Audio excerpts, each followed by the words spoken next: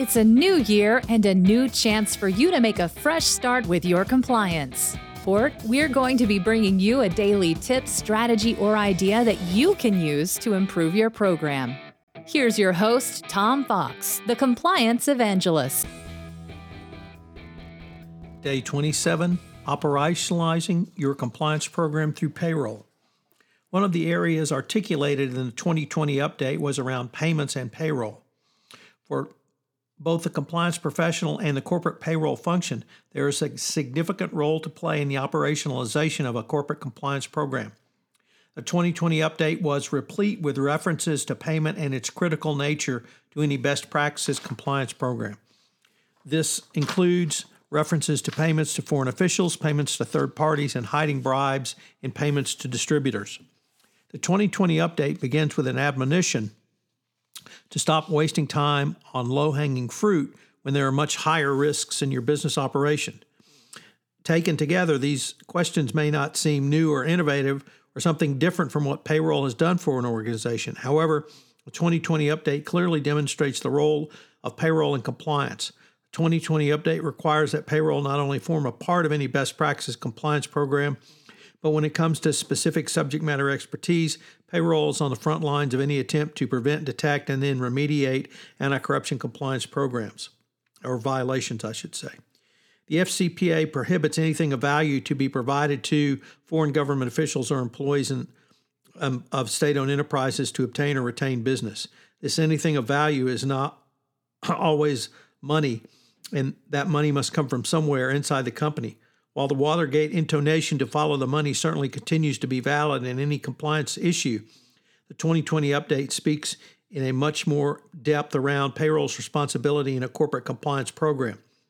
There must be demonstrable controls in place which not only detect fraudulent payments, but work to prevent any such payments as well.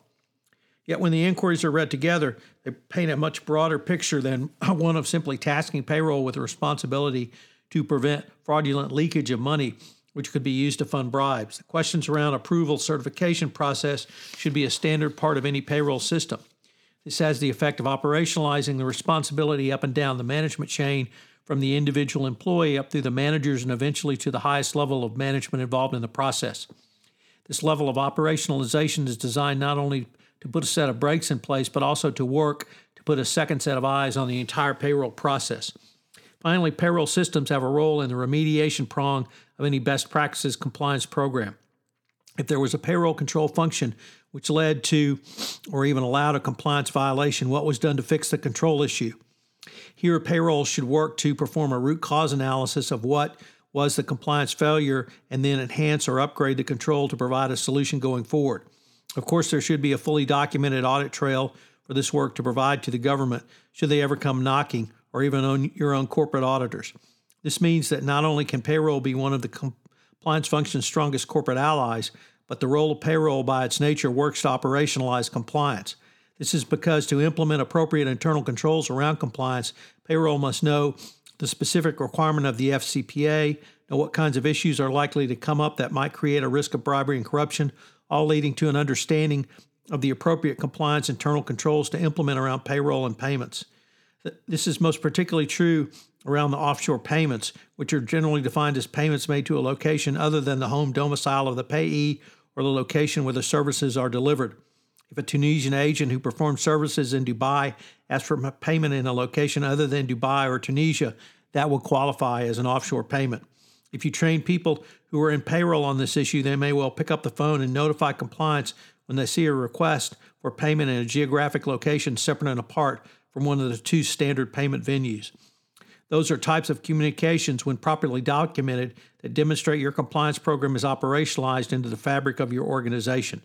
Another way to view it is there a payroll control for such scenario which notes exceptions and requires clearance of a red flag through additional investigation, elevation for approval, and documentation of the entire process? It operates as both a financial control as a compliance control as well. It strengthens the company's internal controls to prevent and detect compliance risks going forward. There are several specific internal payroll controls that facilitate a company operationalizing the compliance program as required under the 2020 update. These controls help keep an eye on the money trail, as the money to pay a bribe is usually hidden in some company expenditure. This are 4 general areas of payroll control, which include segregation of duties, accountability, authorization and approval, security of assets, and review and conciliation. So what are today's 3 key takeaways? Number 1, payroll can be a key prevent and detect control in your best practices compliance program. A 2020 update specified the tying of the corporate compliance function to the corporate payroll function. And finally, offshore payments remain a key indicia of or indicator for a red flag. Do you have offshore payments made by your organization? If so, why? And more importantly, what's the business justification for such a risk? Have you documented it? This is Tom Fox again. Thank you for listening to this episode of 31 Days to a More Effective Compliance Program.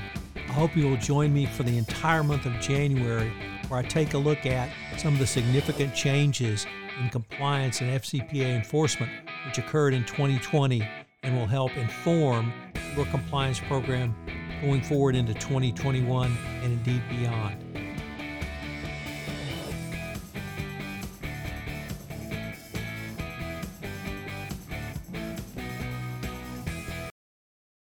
This podcast is a part of the C-Suite Radio Network.